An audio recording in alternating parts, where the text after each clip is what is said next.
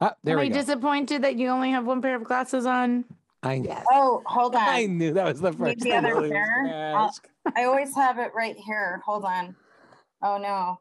Of course I don't have any right away, but give me 2 No, seconds. I mean, don't worry about it. No, it is my signature. Is it really? I was wondering where that came from. Well, It's so good. I don't know if you could really call it my signature, but I feel like a lot of people would say Meryl wears double glasses because it started when my glasses weren't strong enough.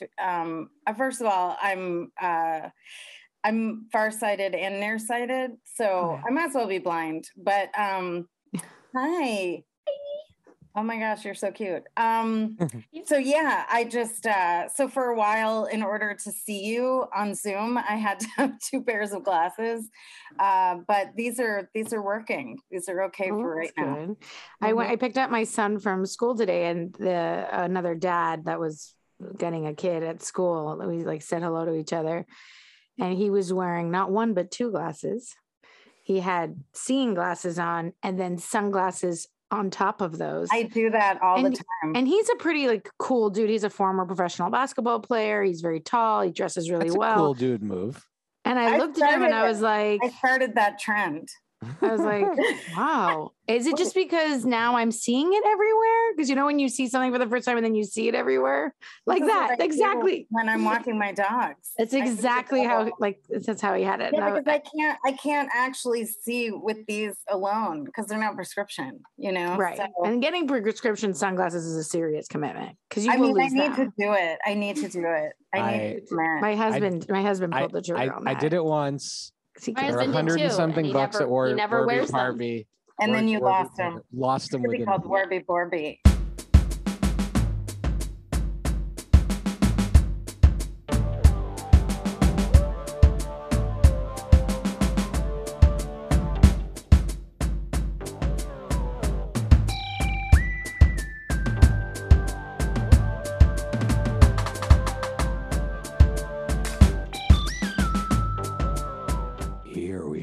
Welcome to another episode of the Friday Night Movie Podcast. We have with us a super duper hilarious, warm, wonderful, talented guest. We have with us comedian, comic, actor, writer, many other things, expert wearer of many glasses, Meryl Davis, who I had the amazing opportunity to meet because she was one of the actors in Gay Haircut, the hilarious film that was at South by Southwest.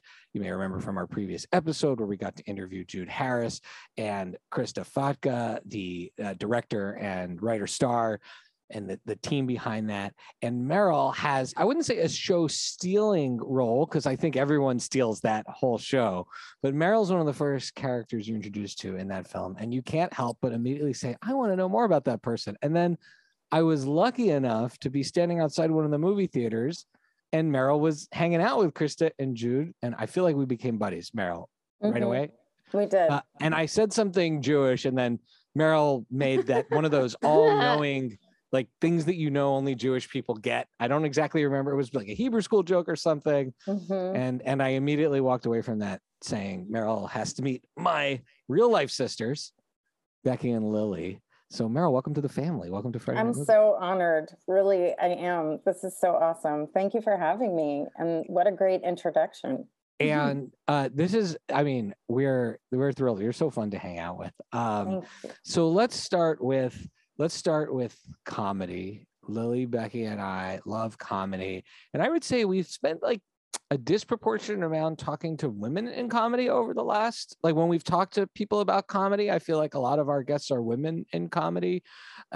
Is that right? Becky and Lily, you're giving me weird looks. No. That's straight. I was okay, for sure. Through it in my head. You're like going through all of our, I'm like, I just have a very expressive face. And I have very funny daughters. I have extremely funny daughters. I think one of them might end up in comedy. And I'm so curious how you found your way to the world of being funny, which I would argue is 1,000 times harder than any kind of dramatic acting, because nailing a joke seems to be just one of the hardest things to do in the universe. So I was at Sweetbriar College in Virginia, and I wanted to be an actor from very, very young. I just felt it, I mean, when people say that, you're like, really? And I never really, I always think that's like you know what I mean? It's like when people go, they're like, oh, you must like family. And you're like, you don't have a perfect family. Or when people say like, oh, I knew since I was 4, but I knew, I don't know what it was. I just knew I was going to do something, I don't know, big. And so, I mean, if you can call this big, I mean, I'm not. I mean, you're on our podcast. It's pretty but big. yeah, no, I didn't mean the podcast. Yeah. I mean, it's big. Actually, I can't even say it's big with our parents. They'll listen to it like weeks later and then get super mad at us for all the things we say about hilarious. Them. Well, I auditioned for a play, and I didn't think I'd get in. This was my senior year there. But I'd been a history major because my parents and my grandparents were like, we have too many medical people in our family, so we need an attorney. And they didn't care what I wanted to do. It was not important. So, ow, I just hit my elbow. That's because my dad talk with was our like, hands. Yeah, I do. I talk with my whole body. So anyway, I got in the play, and I played in Wendy Wasserstein's the Chronicles, the Heidi Chronicles. I played a lesbian physicist. And I totally for a second thought you meant like Shirley Temple's Heidi, and I don't remember the lesbian physicist. So funny. That's so funny. Well, I played her in a lot of ways. I played her just closer to how I am, which is, I'm super neurotic and anxious too. And I did dress like a very butchy lesbian, but then I also incorporated that she's super smart and that she's very uncomfortable in group settings. And a lot of the scenes are written that you're in this group, women's group of feminists, and they'd be considered feminazis today. Oh, I shouldn't even say that word because I don't like that word. Anyway, we understand what you mean. You know what I mean. Yeah. After I said that, I was like, okay, we're 4 Jews. I feel like if anyone can, if anybody can say it, it's probably can mess around with the Nazis. It's us. Okay. But anyway, I got laughs at almost every line I said, and I think that was the moment that I knew I'd been funny in my family. I was always the butt of the joke, and I had like a Betty White thing going where everybody made fun of me. And my sister was the funny one. And so I would copy stuff she'd say, and my dad would say, get your own material. And he had no idea that I was going to end up doing this. And then I'd get really mad, and he'd be like, save it for the stage. So he must have really. I have to say, I will give my kids a hard time sometimes. Like not that I know anything about comedy, but sometimes I'll be like, timing, that wasn't, if you just done it a few minutes later or earlier, would have been funny. Or, you went back to the fart joke. Well, one too many times. That's funny. Yeah, well, I think your kids do like a good fart joke though. So. I mean, farts, especially for kids, are funny. That's not really my cup of tea in terms of you're like comedy. super intelligent. Having heard your comedy. I mean, I'm just not into scatological. You're really intelligent, and I'm like scatagorical. That's a fun game. Later, yeah, exactly. So I realized that I was funny, and I'd gotten in the play, and that gave me a sense of confidence. And then my parents were adamant that I go into law. So I just kind of kept appeasing them. And I stayed in the closet as someone who really wanted to be an actor. And the comedy didn't come until later because, well, basically I moved to Austin, Texas, because I was obsessed with Matthew McConaughey and Renee Zellweger because they were doing a lot of independent films there. And so I had this plan that if I moved there and told my parents I'm going to go to UT and study law, but meanwhile, I had this plan that I'm going to be doing independent movies, and I'll get into movies and then they'll forget about it, So I took 2 semesters at a different school called St. Edward's. They had a good theater program. And I took 2 semesters there. And then I met this not great boyfriend, but he had plays going on that he cast me in. And then he applied to Cal Arts, which is out here. I don't know if you're familiar, but yeah, mm-hmm. California Institute of the Arts. Mm-hmm. So I applied. I really didn't know anything about Cal Arts. I wasn't going to apply, but he said, if you go to theater school, then you'll graduate, you'll really know, and I was like, well, I already have a college degree, but all right. So I did 2 monologues. I flew out there by myself. And I knew nothing. I didn't know it was a Disney school. I didn't know Don Cheadle went there. I didn't know Ed Harris went there. I didn't know Tim Burton went there. It's a big deal. It's a major school. And it's actually very good that I had no idea. Right. So especially with anxiety. It's better to know after the fact. Totally. So I did a Shakespeare monologue. I'm on the plane, learning my lines. And then I did another one, I forgot what it was called, but anyway, it's not important. But the point is, they directed me in the audition and had me sit on my hands because I talk with my hands. And then just tears came down, they were doing a really good job of directing me. And that's a big test, even in anything you get cast in, is this person directable? Anyway, cut to, I got in and they were like, you look super young, so we don't want to put you in the master's program. Of course, my parents were pissed about that. And they were like, if you do the undergrad and you do 1 more year, you'll get out, you'll get an agent right away. Anyway, I went to school there. I did want to quit halfway through just to go to New York and get cast. It's just you want to get this moving, get the ball rolling. You're excited. Yeah.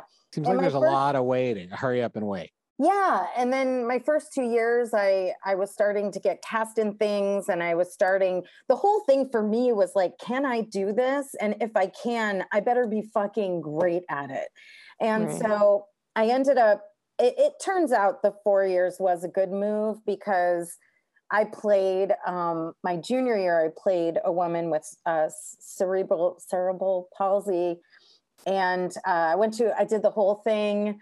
I did the Daniel Day-Lewis thing. I went to the hospital. I studied it. I studied everything about it. I sat with patients who had it.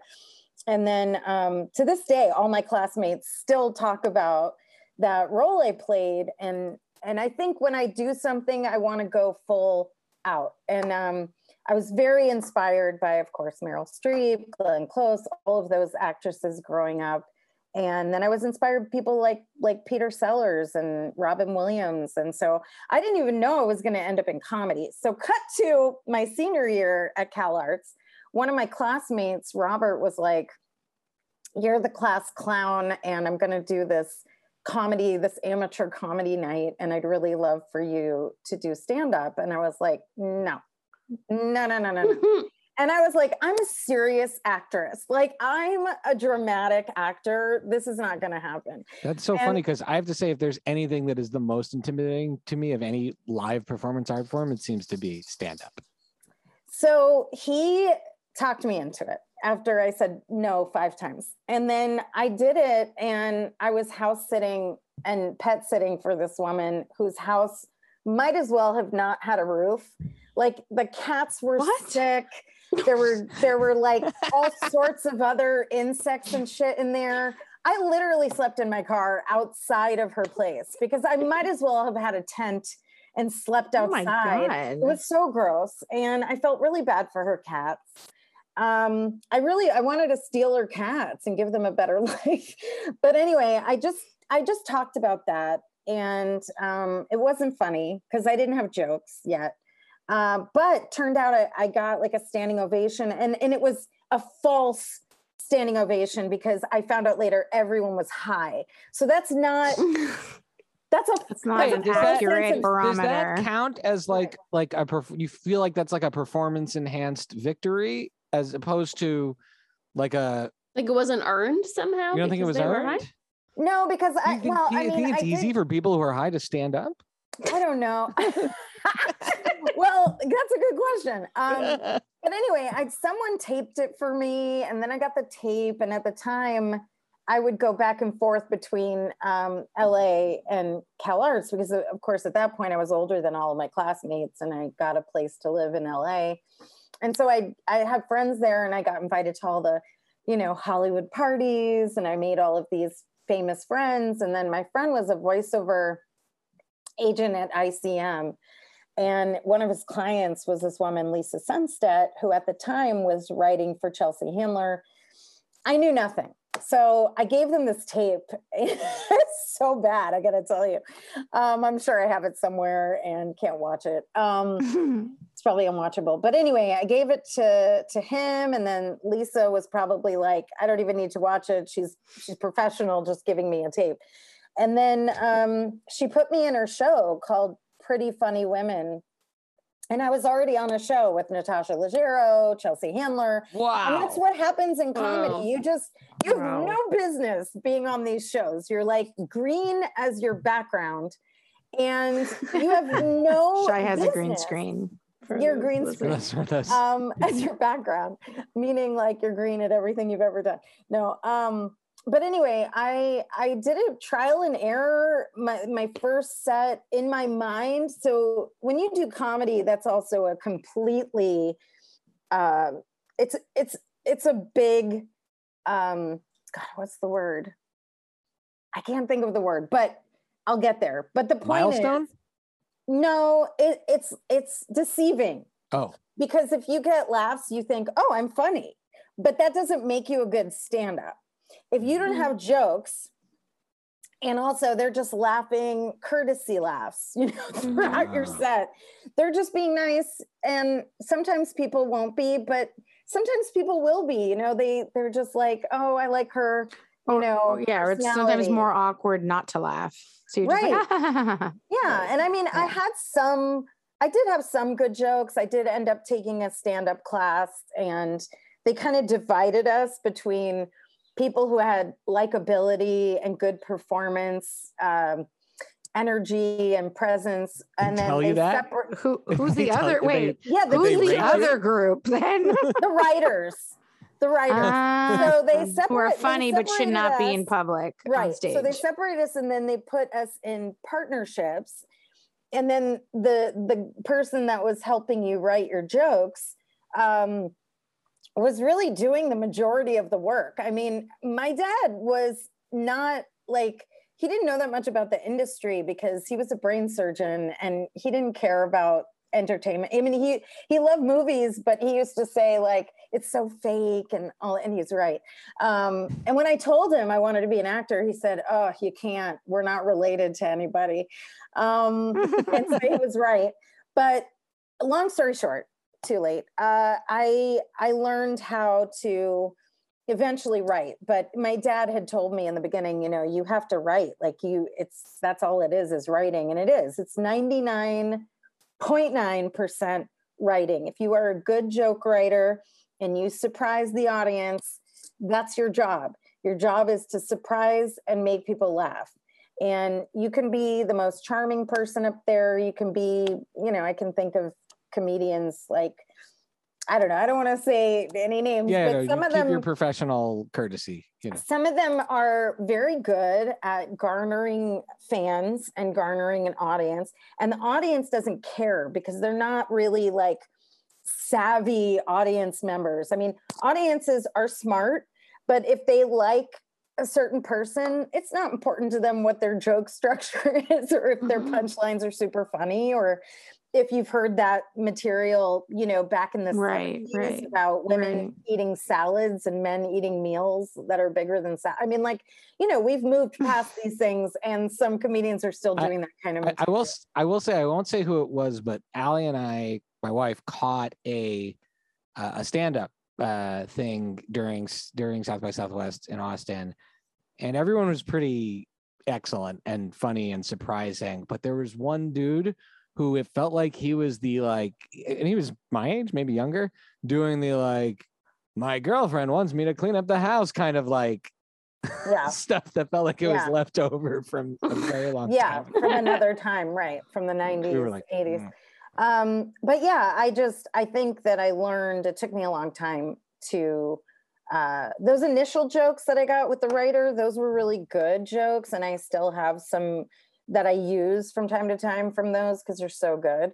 But I think what happens is you evolve and you get better, and it's sort of like inside baseball, you know, when you've been inside the world of comedy for so long, and you start to really admire people who are doing really different things and really taking it to another level. And then what happens is, you know, they become favorites, and then you know what the industry wants or is looking for, but then you don't want to cater to that because you want to still stay true to what's important to you to talk about or what's funny to you. So eventually I think I found my voice, and I learned how to really write jokes. And then I think that makes you a stronger actor because, you know, it all happened by accident, but it ended up being so wonderful for me because then I learned how to write, I learned how to direct. And, you know, when you're a stand-up, you're doing all of it. You're producing, you're directing, you're marketing, you're performing, you're doing everything.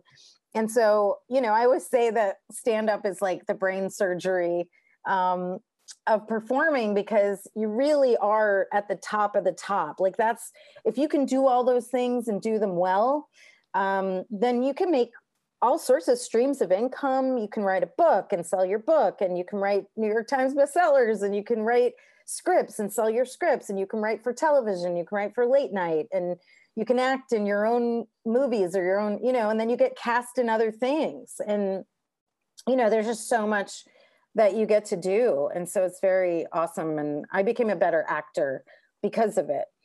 That's so cool. Mm-hmm. So, all right. So you talked about, I think we all love comics. My sisters and I have gone to see many over the years, and I definitely have some upcoming fun plans that I'm excited about. Nice. Who are some of you were saying there are some that you kind of look at this higher level. You don't have to say anyone you don't like, but I'd love to know who like you think are the artists. Of course, Krista Fatka, of course, very funny and very smart, but she's very funny. Who are the folks that you are admiring out there as these kind of super surgeons? So right now, I am in love with Beth Stelling. I think she's a brilliant comic. She's super talented. Her writing is brilliant, and it's just so good. She's so good. I'm a big fan. I'd love to be as talented and as good as she is. There's another comedian named Emily Catalano. She's out of San Francisco. She's a brilliant joke writer, super funny. It's funny. I actually wrote down recently all of my favorites because when people ask me, even though I know, you know, it's kind of like when people say, what are your favorite songs or your favorite movies? And you're like, I know, but for some reason my brain doesn't want to remember that right now. But I'll tell you, I have some, okay. So there's a comedian, and she doesn't do like stand-up. I mean, she does do stand-up, but she's not sort of a traditional stand-up. She also does like solo shows, and she's a genius. Her name is Natalie Palamides, and she just had a Netflix special called Nate. She plays one of those like, you know, kind of like not dumb, but just out of touch guys who drink beer and wear, you know, flannels, and they don't understand how to express their emotions, and they don't understand consent. And it's just so genius, and you have to watch it. It's on Netflix, but I got the opportunity to see it live multiple times. But she is just, I can't say enough about how brilliant she is. And I feel very lucky because she did a thing called the Edinburgh Fringe Festival in Scotland 2 years in a row. And both times she won awards. She won Best Newcomer.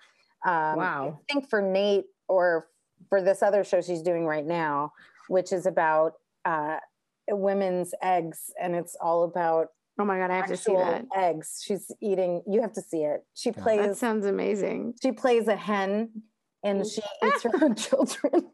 You have to see it. It's genius. And so she won Best Newcomer, and the next year I think it was Best Innovative. And anyway, I'm bringing my one woman show this year to the Fringe. That's amazing. Oh, wow, that's awesome. In August, and she's been incredibly supportive.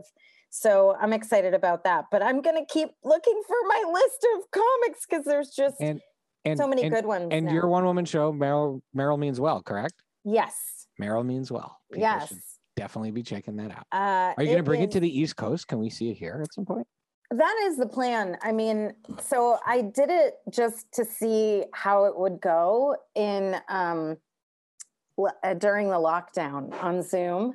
And I had like my whole family, a lot of my friends showed up for it. I mean, you don't have to go that far.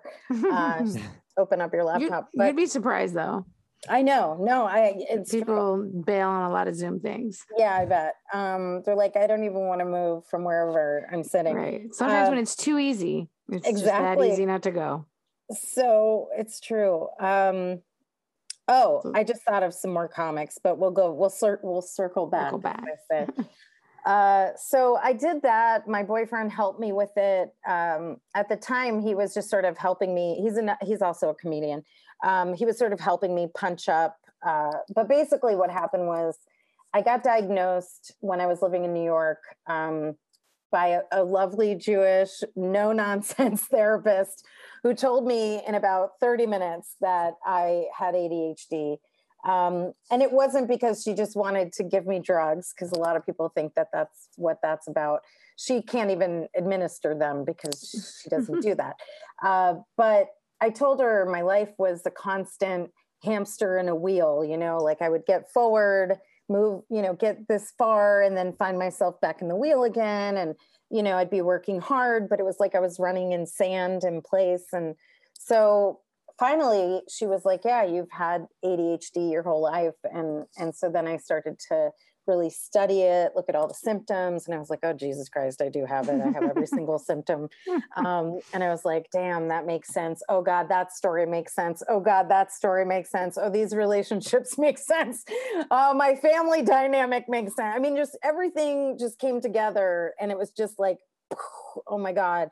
So being in my new relationship with somebody who was much more understanding and getting therapy and getting medication that was really working for me, it changed my life. There's no way I could have ever done this solo show without the support and the heavy lifting that I have now. So then I just was like, I got to talk about this, I got to write about it. And so I did the show. My mom saw it, and there's some crazy stories because my mom was abusive. Is that the right word? I'd like to say if you say, I mean, so. You're the your story. It's abusive light, but no, it's just, let's just call a spade a spade. But I was able to really, that was a very cathartic, amazing thing. And to also share with people that it's okay to have a mental illness or to have PTSD or anxiety or anything. And it's okay to take meds. Like, it's okay. If anything, it's the best thing. If it can help you live your life better, why is that a bad thing? I always say, why work harder than you have to? Exactly. And not only that, same thing that you would be able to do.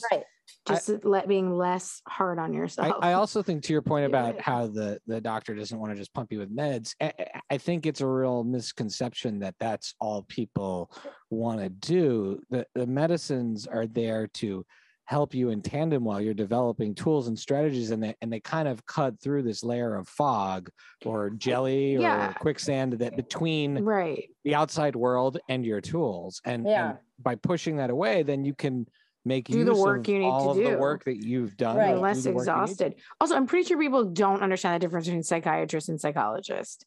or therapist. And you know what I mean? Every time you say like, oh yeah, I went therapy. Oh, you know, what prescription did you get? You're like, not everybody can write a prescription. You have to go to medical school. Right. It's not just like, you know, just and not everyone goes they're to handing a psychiatrist. Right. You know? Exactly. You can still go to counselor, therapist. There's like a million other options for getting good therapy.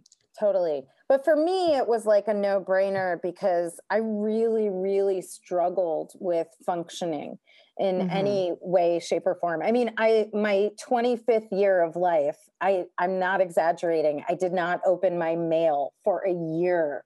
And people don't understand how... Your email or your physical mail? No, my physical mail I did not open. So I was recently, after many years of thinking I had ADHD, because like I would always say like I have something. My parents are always like, you're successful, so you're just lazy. Stop. You know, because I would say, and one of my great fears is opening mail. Like opening mail is overwhelming, insane anxiety. Yeah. I went and did a neurological test recently because I wanted to classify and figure out, because again, I keep getting this reaction. We're like, well, you've done all these things. Like, what do you mean you're ADHD? And I said, yeah, but it would explain a lot of things. It would also help me explain. It's your brain. Right. You know how your brain works. So I took this test, and during the test, I'm doing the pattern thing. I don't know if you've ever done that. There's this thing where they give you a pattern. You got to copy the pattern. And I do this. It feels like the whole thing's a big IQ test, and ladies taking notes. And I did the patterns really fast. And I said, wow, I did this pretty fast. And she said, yeah, you're one of my only people ever to have finished all the patterns in that amount of time. And I said, wait, so you're going to tell me what my parents said, which is that I don't have ADHD and I'm just lazy? And she said, oh, no. You're also the only person ever to have fallen asleep repeatedly during one of the other parts of the exam, which involved like audio concentration, like very, very serious audio concentration. And so like I have like 40 answers unanswered just because I kept zoning out. You're also a narcoleptic. I mean, so, and then they gave me the report, and the report said something to the effect of has ADHD symptoms, you know, or needs a nap. Like it's one of those two. That's hilarious. But if you finished that other part, that's called hyper focus. Yeah. So you were hyper focused on that. And so to me, it sounds... That describes Shy perfectly. Right. Yeah. Like even the way I eat cereal is hyper focused. Everything. I think a really good... Sorry, go ahead. No, I was just going to say that's how Shy is. It's all or nothing. Yeah. It's all the cereal or none of the mail. For me, it was just a no-brainer because if you hear the stories, it's so extreme. And there's just too many examples where you don't have to look it up. It's just like, I know. But the thing is that is a very typical response when parents tell you you're lazy. That's a very common thing. And the thing is that a lot of people don't know is that boys get diagnosed more than girls. Yeah. Because they're physically hyper. And girls find out way later, they get diagnosed way later because usually we carry it into our adulthood. And sometimes with boys, it doesn't last. And because for some reason they outgrow it, but I've read so much about it that I don't understand how that's possible, because with women, we're supposed to have it like forever. But with me, it was just so extreme. I mean, I was always struggling. And for so many of my years, 20s, 30s, I seriously felt, this is no exaggeration, I felt like I was drunk on a daily basis. And I would wake up in such panic if I went somewhere and I said something, and because the H is like hyper decision making. It's hyper reaction. It's, you know, I have PTSD. So if something happened in my childhood that was really weird or fucked up, I would totally tell a stranger as if I was like a Vietnam vet, you know, and then they would go away and I would just be like, was it something I said? It was something I did. You know, I just didn't have I just didn't have the self-awareness, and then the talking. You talk a lot. You have to get your words out. If someone else is talking and you have a thought and you're like, I have to tell you, there's so many symptoms. There's so much involved, and you can see the brain of a regular brain. And you can see, if you look at a scan, you can see the brain of an ADHD person. They're lacking the dopamine, and they're lacking the things that they need, not just for focus, because everyone thinks, oh, it's just focus. No, there's so much involved. Really interesting. I've told my boyfriend social skills and everything. I think people just think it's like, oh, they can't study well. Totally. Right? They can't sit still. Literally every aspect of your life. And right, for me, it was everything, to the point where you literally get so depressed because you see all your friends getting married, having children, moving their lives forward, becoming millionaires. And you're like, what is wrong with me? Like, I'm working hard, but I just feel like a hamster in a wheel. And then you get anxiety because you're like, I'm not good enough. I'm an idiot. Right. I was going to ask how the anxiety is tied to that, and if it's better now that that part is a little bit more understood. And right. So there's a couple different factors. First of all, we do have generational trauma. Yeah. If you believe in that, just being Jewish, there's generally, I don't really know any Jews who don't have anxiety or aren't funny. But that's also because like we might have to go on the run at any minute. Exactly. I mean, we've been like, that's hanging in the back. Yeah. We've been oppressed a lot, you could say. And so there's that, but also I had a very chaotic childhood. My mom had a very violent childhood. It was like really, really bad things. You'd be like, how? And then to top that off, my dad really had the opposite. So he didn't really know, he didn't know what to do or how to handle it.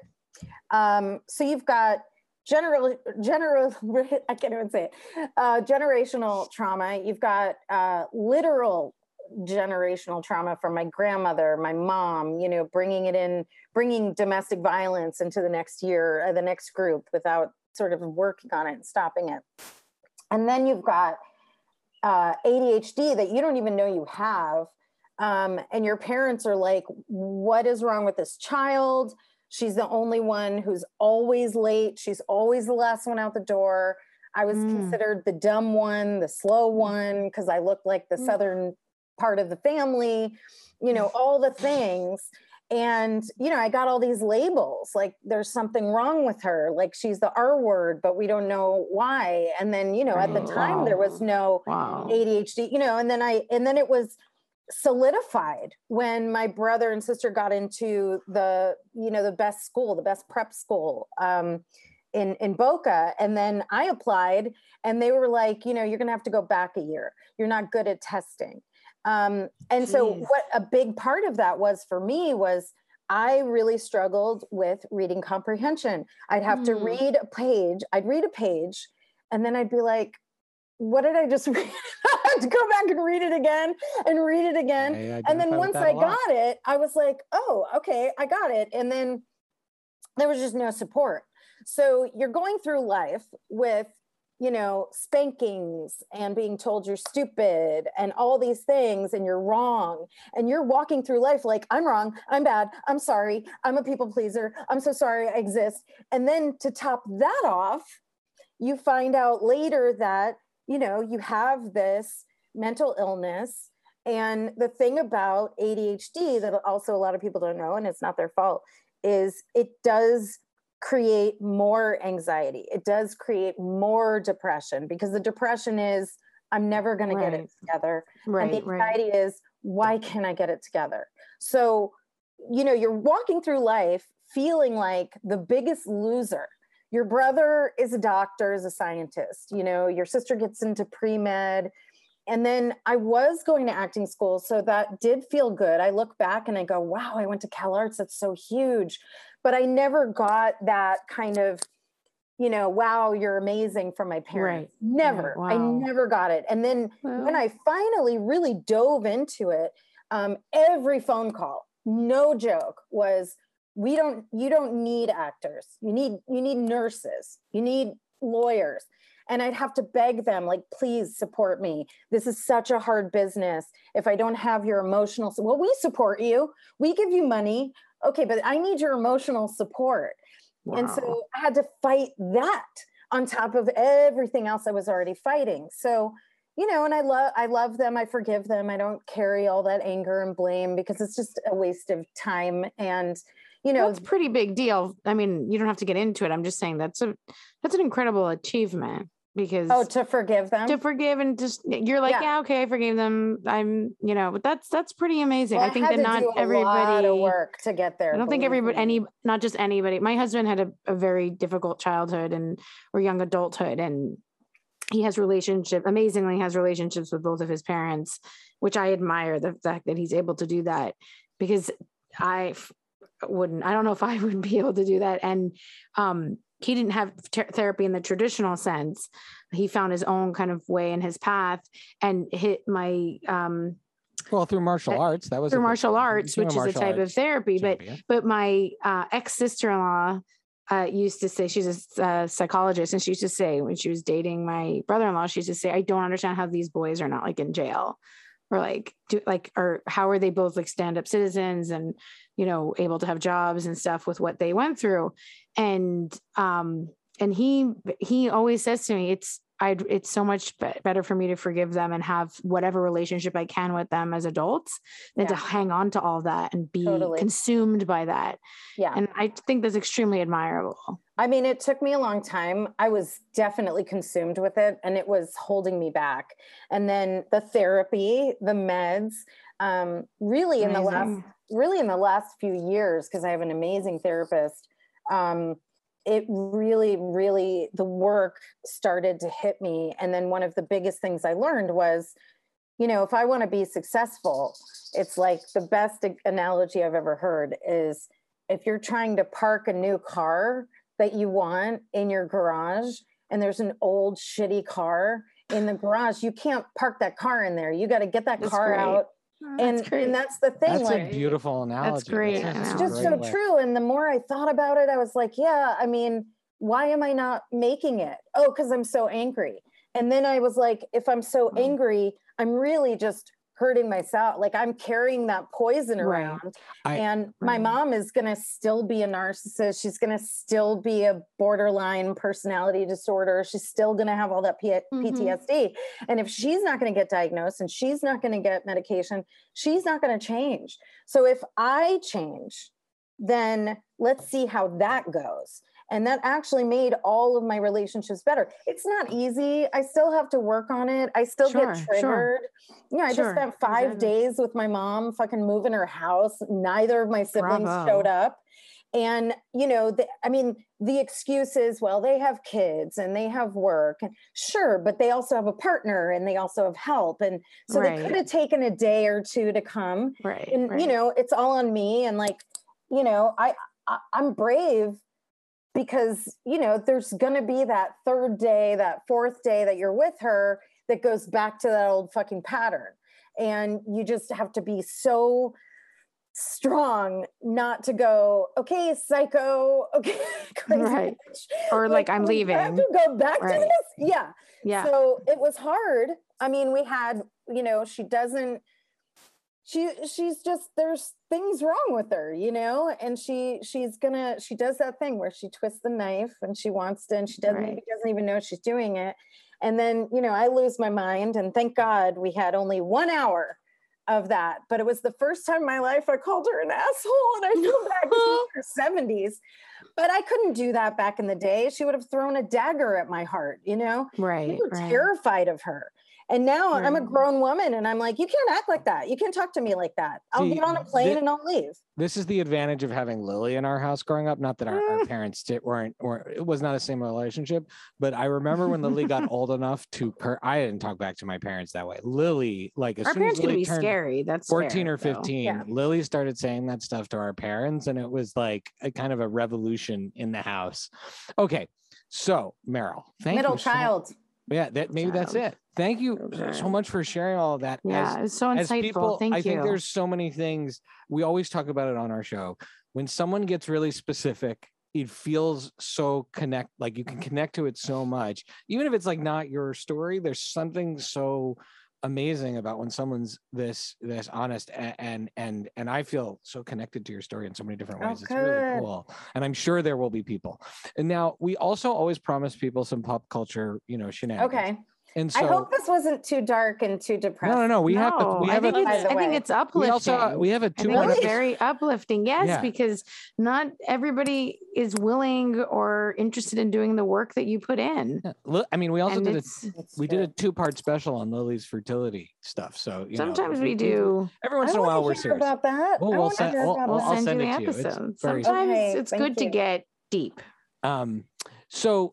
Can I just throw in 2 really fast things? I know we have to go, but I just want to throw in some positives. Yeah. So the cool thing about going through all of that, I think, is you learn to have an enormous amount of empathy for other people. And that's something that's really missing. You have this like school shooting, and there's people who literally are just like, it's fine. And so you learn to have a lot of empathy for others. You learn to care about others more. And then the other good news is that, I forgot. That's where the ADHD does come in. That's sometimes, okay. Empathy. I mean, if it comes back, you just jump raise your hand. Okay. You're in good company. I'll raise my hand. So we talked a lot about the effects of anxiety. And I don't think we'll have time to go through the whole list, but we had a few famously anxious characters from movies and film. And we have a rating system on the show, which is buy, rent, and meh. There's actually one below meh, which is bleh. But that's if you really don't like something. So buy is the highest, rent is the middle, and meh is actually up to you how you define it, because we don't really want to have a lowest category. So that's only bleh. So I'm going to throw out a character, and you tell me whether or not you buy, rent, or meh. If you don't know them, just let me know. I'll skip over. Okay. So do you remember What About Bob? Yes. Remember Baby Steps, Bob? Yep. What about Bob? Like, so Bob. So if you were to say to me, buy, rent, or meh, I would actually give that character a bleh. Not because it's bad, but because that character, the anxiety that character has, triggers me. It makes me so anxious that I could not watch that movie. Like, that movie still freaks me out, but it's obviously a great performance. But what do you think of Bob Wiley in What About Bob? I mean, I would buy it because I think that, I think they're both geniuses anyway. But to me, it can be really hard to watch stuff like that. But I also think for others who aren't triggered, I mean, I don't know. We still have such a problem with people understanding mental illness. But just to go back, I would say I would buy it just because it was also hilarious. As a comedian, to me, that's, things still have to be able to be funny, right? Okay, how about, did you ever see Inside Out, the Pixar movie? I did. I loved it. Yeah. Becky's husband was one of the key artists that worked on it. Really? Incredible. That's awesome. So it's a great movie. Bill Hader voices. I cried. Oh, yeah. Yeah. Bill Hader voices fear in that, sort of the ultimate expression of anxiety. What'd you think of that one? Little purple guy. I mean, you can't put Riley in a cookie. You're referencing brilliant. You can buy them all. Comedian artists. Like to me, Bill Hader is also a genius. That thing he does on SNL where he's like doing the Stefan. I mean, honestly, I could watch that every day. I have watched hours and hours and hours of that. It's just, he's brilliant. So of course, I'd buy that too. All right, Lily, Becky, do you have a favorite other one? So it's not on the list, but I have a favorite other one. Yeah, sure, go for it. So, do you guys? I'm sure you remember Jack Nicholson in As Good as It Gets. Yeah. Yes. Oh, yeah. Melvin Udall, right? Isn't that? Sorry for the dogs. No, that's okay. We all have dogs. Yeah. And that to me is such a buy, because while some of his anxiety kind of makes me nervous, because I'm like, oh, I should be anxious about that. Yeah. I shouldn't step on the cracks. Like, right. It's a bit contagious sometimes. The sort of the growth in that character and the empathy, like that being the key word, between him to other people, like living outside of his own anxieties and neuroses and obsessive compulsiveness, to be able to empathize with other people because he's so obsessed with his own, and then other people to him, like he seems like this heinous person who's just really struggling. Totally. And I was one of my favorite depictions. It's a great one. It's great. I mean, the movie is brilliant. It's one of my favorite movies. Same. I really like the thing it's funny you say that, because I just, like I said, spent a week with my mom, and she's like a nightmare to spend lots of time with, only because she's wonderful. When people meet her, they're like, I love your mom. She's so fashionable. She's so cute. And I'm like, just spend some more time with her. She's affected, and I don't know if this is an OCD symptom, but she's affected by every single thing around her. So it's exhausting to be around her. She'll be like, that song is too, where's that, sound coming from? Da, da, da, da. And when she drives, she drives very aggressively, and she'll say, why is that person smoking? And she'll put so much energy into other people and cellular. And then on top of that, she will be very rude at times and very demeaning to people. And I don't even think she's aware of it. Like, she'll say, like, I'll be with her and she'll say something awful. Like, we had some guys working in the house, and they put their music on, and my mom walked in and she goes, that's just the worst music I've ever heard. Can you just turn that off? Like, it just doesn't even, no filter. It's so funny because, and she'll straight up insult people. She'll be like, duh. And she thinks she's being like with them, but she doesn't understand that she's insulting them. And so when I think about the reason I thought about Jack Nicholson in that role, literally a couple days ago, was because I thought, what does she have that she insults people constantly? And I went and my mom did very generously get me a massage after I destroyed my back. And I went to this woman and she's like, I've known your parents for 20 years and your dad was so lovely. She goes, but I hope this isn't too rude to say. She goes, you're nothing like your parents. She goes, they're so intense. And I was like, tell me about it. And then every person I met that knew my mom said, I just don't want to disappoint her. And I'm like, how do you think I feel? I'm her daughter, But yeah, I mean, she's just a lot like that character. But there's no really turning the key. There's no OCD in that regard. But just everybody affects everything they say, everything you do. If you say something and she's like, even if you say something nice, if you say something like, if she says, I'll drive or something like that. And I'll say, Mom, are you sure?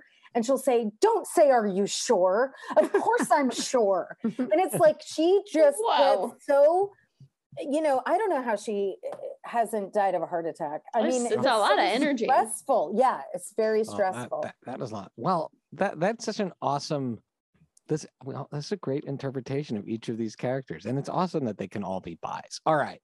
Okay. Let us move to our shout outs and recs. I am going to make my first recommendation is going to be on May 28th at 7 p.m. at the Lyric Hyperion in Los Angeles, right? Am I right in that? I wish we could all go. It's a little bit far. I wish we could go. Witch Hunt, which seems to be a comedy evening hosted by Meryl Davis, which this looks amazing. So Krista Fatka is on the list, correct? She is. Who is amazing and hilarious. Yeah. And then someone who I only discovered like recently because of a show that I watched, but who I have it's like a artistic crush on, not like I'm not a romantic one, but like an artistic crush, which is Alice Wetterland in Resident Alien is like the heart and soul of that TV show. She's amazing. Like if I would love to get a chance to see her perform, but I've been doing stand up with her for a long time. Oh, really?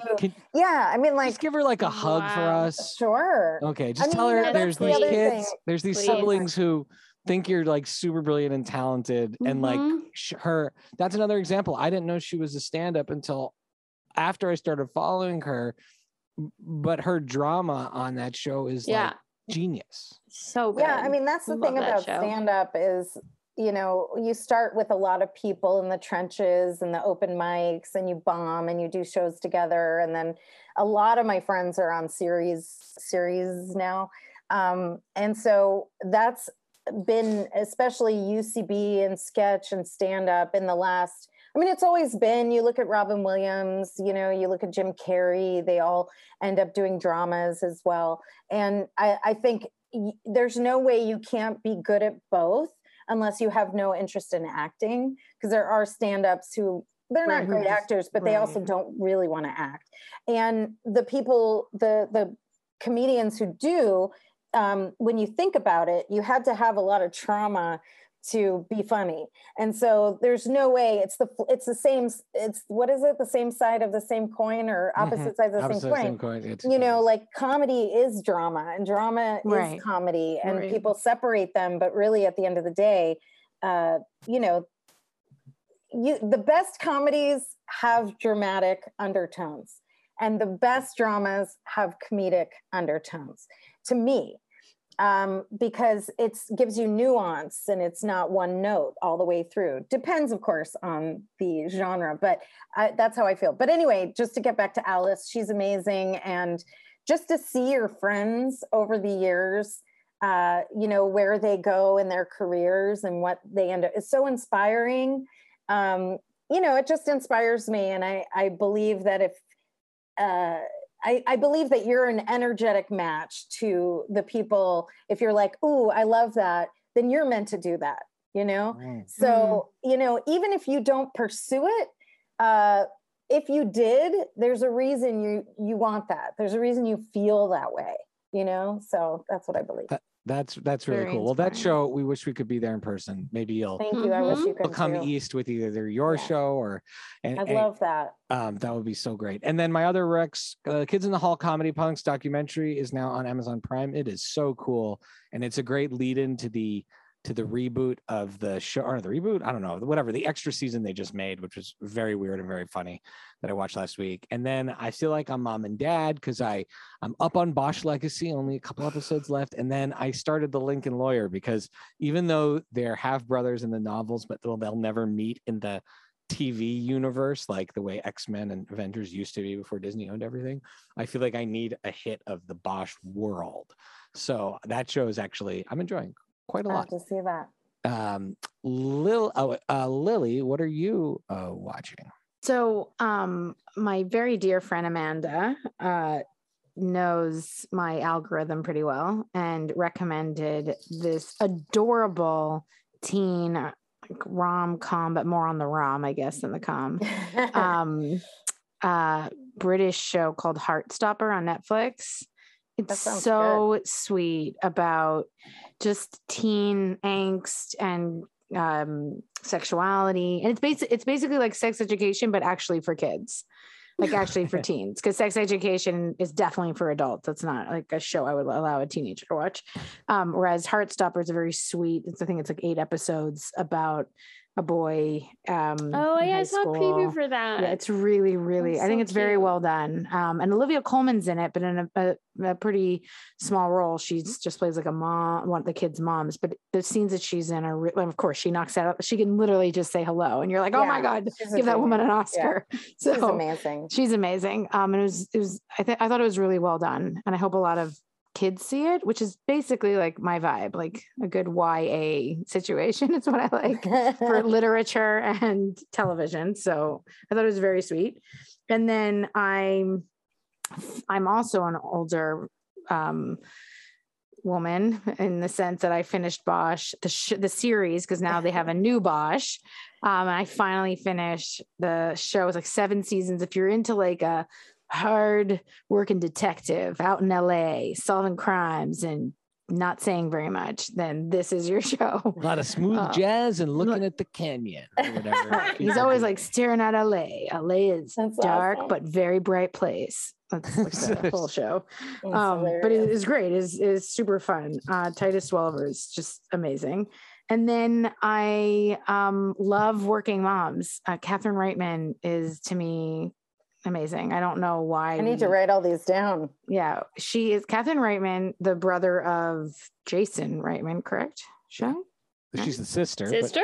Sorry, Jason Reitman's her brother. She's the sister and the daughter of Ivan Reitman.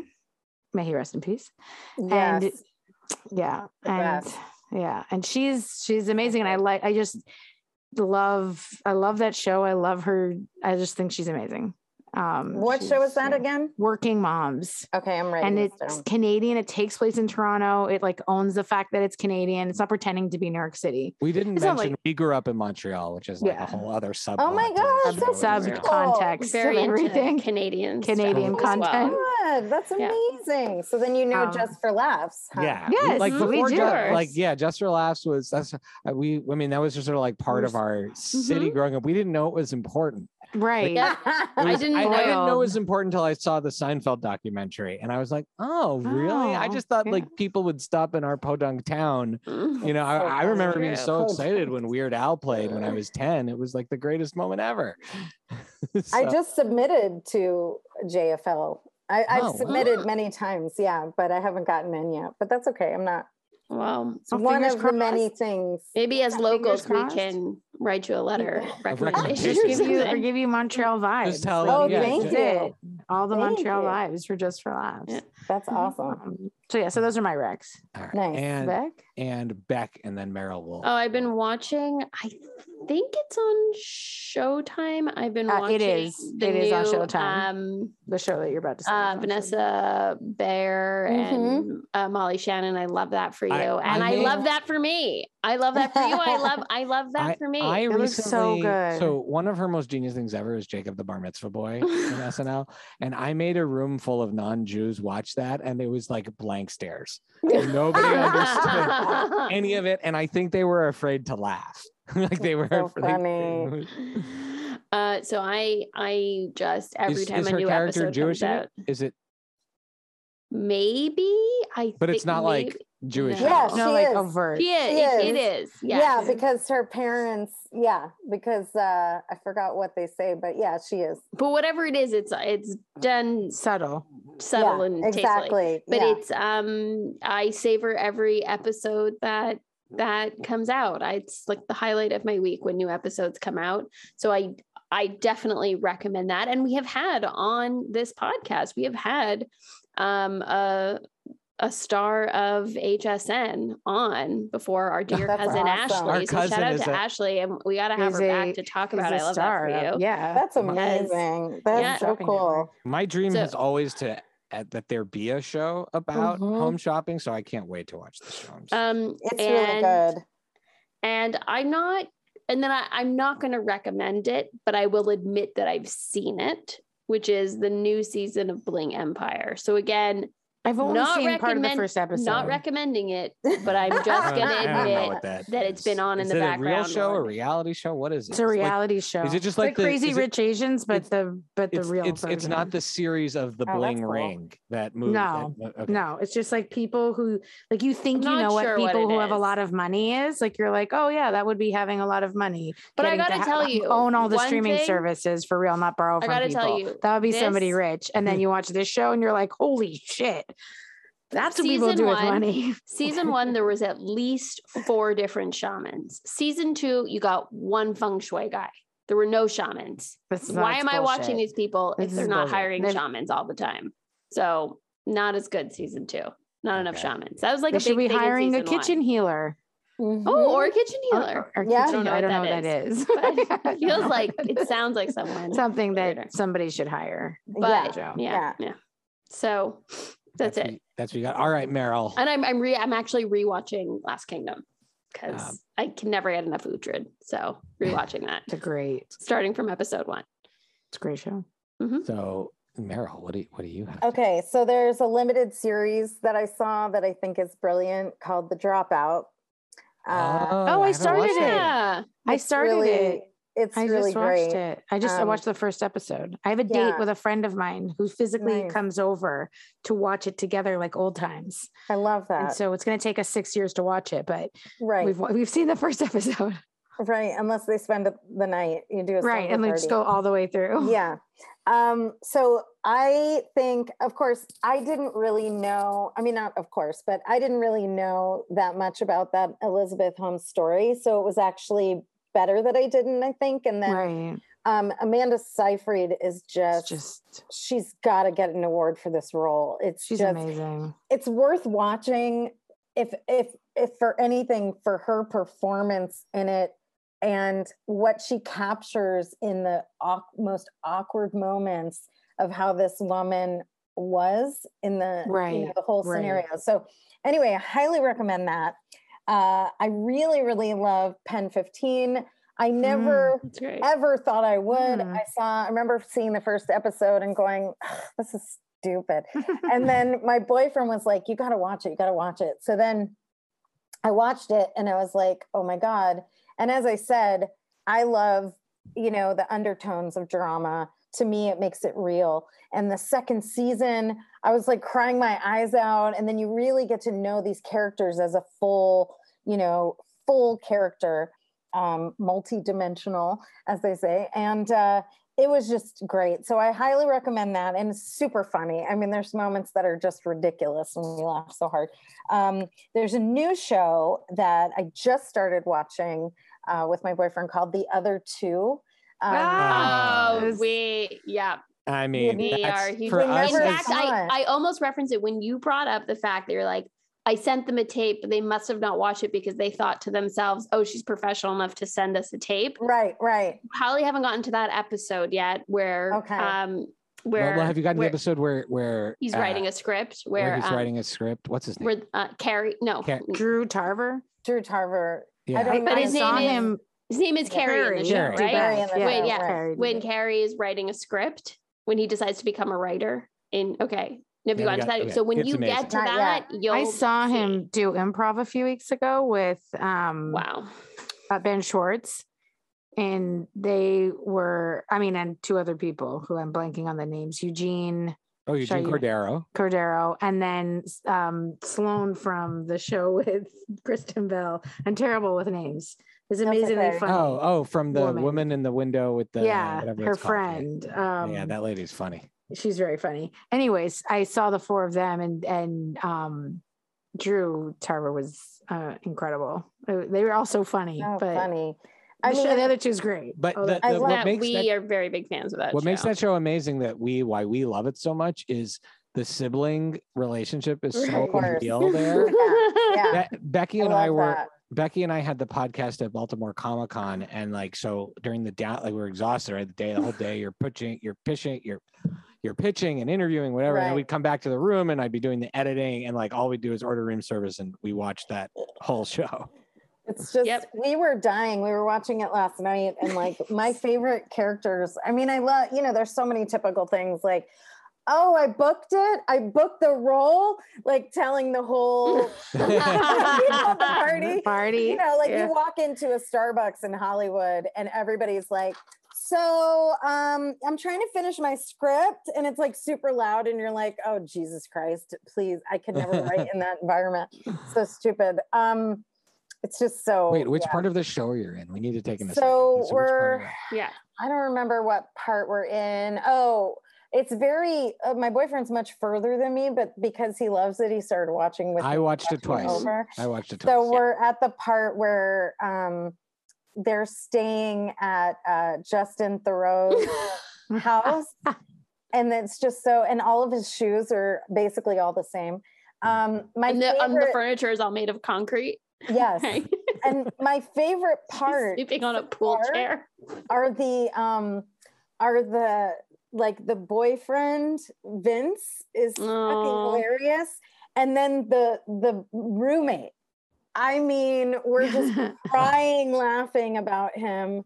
He's so clueless, but he's a genius. He's so funny. The whole thing is so damn funny. And then I love That For You. I'm enjoying that as well. Her character is so fun, and I'm very, very critical because I want to see okay, where's this going? Is this going to be good? And so when I started to watch it, I was like, okay, I get her character. And then the more I watched it, I really enjoyed it. And of course I love Molly Shannon.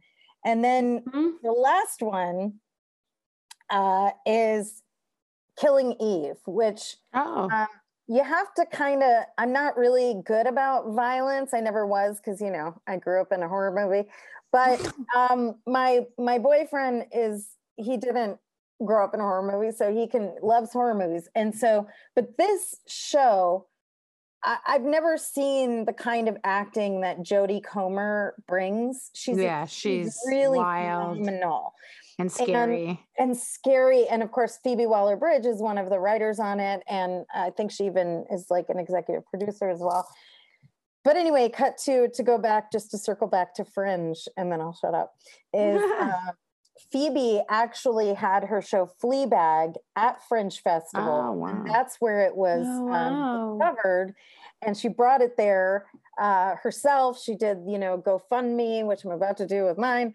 And oh, nice. All right. Wait, is it live yet? Not yet. I'm going to do it. Let us know when it is. Well, I will. Reserve us in your list of people to push it. That's so sweet. Thank you. Yeah. And then the last thing I'll say is Olivia Colman wanted to do her show. So, could you ask for anything? A better... Anything can happen. And so her show got made. But I wrote a pilot about Meryl Means Well. And it takes place in downtown LA because I used to live there. But anyway, that's what I want to do. I want to get this show seen. I'm going to be performing it every day for a month. Wow. At the Fringe Festival. In Edinburgh? Yes. And I have to fill a 65-seat theater every day. Every day. What are the dates of that? What are the dates? So I go August 1st, but the first show is August 5th. And it goes to August 27th. Interesting. Well, you and Becky should road trip to Scotland when you're in the Canary Islands. Oh my God, it would be amazing. Meryl should, if you want to relax for a weekend, the UK places all send flights to very cheap. This is true. We'll be neighbors. I would love, don't have to twist my arm to go to the Canary Islands. Right. You just pop on down. I would love that. Yeah. Lily DeBeck, you can totally do it. You can totally do an Edinburgh. Bring mom. You should bring mom to Edinburgh for a weekend. Mom loves Scotland. I love that for us. I'm already taking another trip in my summer trip that my husband might divorce me if I keep taking trips on trips. But I do love that for us, and I want to go to Edinburgh. So we'll see maybe what we could eke out. And there's shows 5 nights a week or 6 nights a week. It's every day. So the festival goes all day long, and I'm sure they do that in Montreal as well. So because I submitted kind of late, a lot of the programs were already full, but I got responses from all these wonderful theaters, and they were like, we love the look of your show. But they only had certain slots left. So the one theater I ended up choosing, my first week, it's from like noon to 1. It's only an hour show. The second week, it's 1 to 2. And the third week, it's like a good time. It's like 7 p.m. to 8 p.m. or prime time. Well, by then you built up some buzz. I was going to say, it's good that the third week's like that, because I'll really have it down. And my boyfriend's directing it, and he's so good. Oh, that's so awesome. So you both be out there? He tours with Ali Wong. He's more famous than me, but he's very, very talented. So, but is he gonna post up in Edinburgh with you for the? He's coming later because he's working on a musical right now as a dramaturg. For he's American Filipino. Well, his family's Filipino, and so they're working on a musical about the labor rights of Filipinos in the history. And so they're trying to make a Hamilton, a Filipino Hamilton. But anyway, he's working on that. So the first week he can't come, which I'm bummed about, but he'll come like later. And then we might travel to Canary Islands at the end. We'll see what happens. Whatever. Well, we'll all be there at the end of August, like the entire family. Exactly. So if you want to hit the water park with all of us, Lily's. Oh, you're all going at the end of the. Yeah, because there's a direct flight from New York. Becky's spending the summer there, and then my family is coming. I leave in a couple weeks. I'll be there for 3 months. Amazing. Yeah. At the Canary Islands for 3 months. Yeah, she's coming to hang for the summer. That's amazing. So it's just like a skip, hop, and a jump from Scotland. I gotta say, I love that you guys are all close. I really love it. Well, I mean, in the story of the show, you know, I was the one who always wanted. I used to work with the government, and I always wanted to start a podcast. And when my time in the government was ending, I was like, okay, not in the government anymore. I feel like I can be more open publicly. And I said, I'm going to pursue my dream of starting a podcast. And I was talking to Lily on the phone, trying to figure out almost every day. I mean, we were talking. I talked to Lily and Becky, particularly. Oh Lily my God! Every day. Yeah. Every day. Yeah, I call every day on my way to work. I call Lily, and then we'd always talk about whatever movies and TV we were watching and stuff like that. And then I said to Lily once, as we were breaking down probably Sons of Anarchy or some show like that, and then I said, "Wait a minute, I think this is the show. Let's call Becky and make sure she's in it too." And thus that became that's the origin story of the show. 4 years later, we haven't missed a week, or we missed 1 week on purpose that we shut everything down for one specific week. But aside from that, we have not missed a show and probably done more than once a week. I mean, Lily and Becky have both given birth at the end of one episode and then been back for the next episode. No way. That's incredible. Famous story. I recorded an episode, went to the hospital, had a C-section, and was back for the next episode. Oh my God. That's incredible. That is accurate. Seriously, that's amazing. I was very hungry that morning when we were recording, so I wasn't allowed to eat prior to the C-section. I just remember that. Very dedicated. Very dedicated. That's real dedication. Okay, Meryl Davis is going to be at the Fringe Festival, and who's going to be at the Lyric Hyperion this weekend. Yes. Where can people follow you? You can follow me on Instagram. That's my main source. It's at Meryl on the wall. Such a great. I love that. I'm jealous of people who have such smart names for their. I just was thinking, like, this is a portrait app, and then it's also a very narcissistic app. But anyway, or it can be. But yeah, I promote all my shows and most everything on Instagram, and then my Facebook is Meryl Davis, and my Twitter is Meryl Davis. So yeah, cool, awesome. All right, and that'll all be in the show notes. I'm putting together a website. You know, cool. Only a million years later. Yeah, all the links will be in the show notes. So thank you for having me. I feel like I talk too much. No, it was amazing. Really enjoyed it. Thank you for sharing and opening up. And perfect. Can't wait to see your show. Oh, I can't wait for you to come. I'm excited. And yeah, l'chaim. Lily, where can people follow you? Tomorrow is Shabbat. That is true. Lily, where can people follow you? And this episode airs on Shabbat in the morning. So exciting. Before Shabbat. I mean, all the episodes the weekly episodes come out on Friday. That's the main episodes of the week. You can follow me, but I think not much. You won't be following very much on Twitter. It's not very much to follow. Chichi K Gomez, CHICHI Gomez, and Meryl. You can follow me on Instagram, but nobody else can. I'm going to. Just Meryl. Lily and Becky are locked down on Instagram, but yeah, can't handle that kind of anxiety. It's too much anxiety for me. Paper BK Princess. Sorry, go ahead. Becky. No, they at Paper BK. It's it's better you talk over me. It's not worth saying my Twitter handle. I want to hear. There's nothing. No, tell me so I can follow you. Don't. Okay. At Paper BK at Paper BK Princess on Twitter, but. Yeah, you know what? You can follow me and the joke's on you, Meryl. So your Instagrams are but you can follow me on Instagram. I just don't do my Instagram handle on here, but there's at some point there's gonna be a breaking point at some point. You know, the thing is I just want all the likes, so yeah, I'm already following you. I'm already following you. Okay, I want to follow you guys back. You don't have to follow us back. We don't want to mess with your ratio. With your ratio. You can. By the way, when like all three of us plus the podcast, it's a lot. It's like everyone should know. Like some of our favorite people follow Meryl back. Etta Divine follows Meryl, and she's one of our. Oh, she's great. I love it. She's one of our love.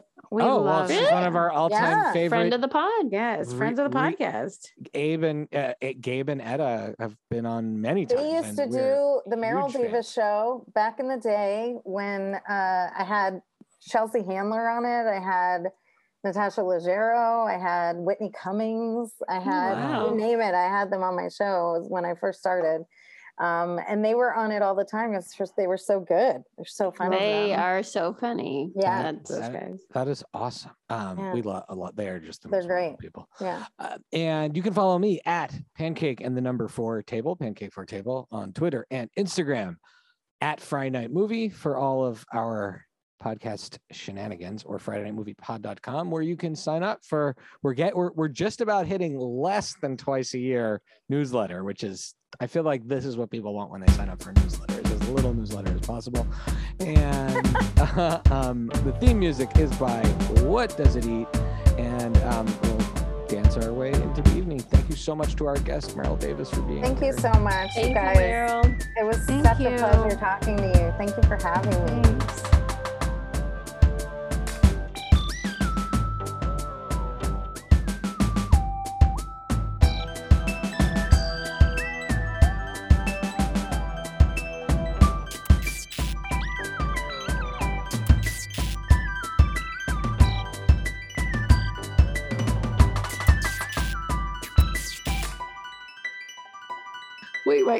My husband and I were driving home, and it's like we were an hour away, and he's like, come on, we gotta go. And he's like rushing me. And I'm like, God, okay, like, let's go. And as we're driving, he's like speeding. I'm like, what is wrong with you? And he's like, I only have my prescription sunglasses and it's getting dark. I can't see. That's hilarious.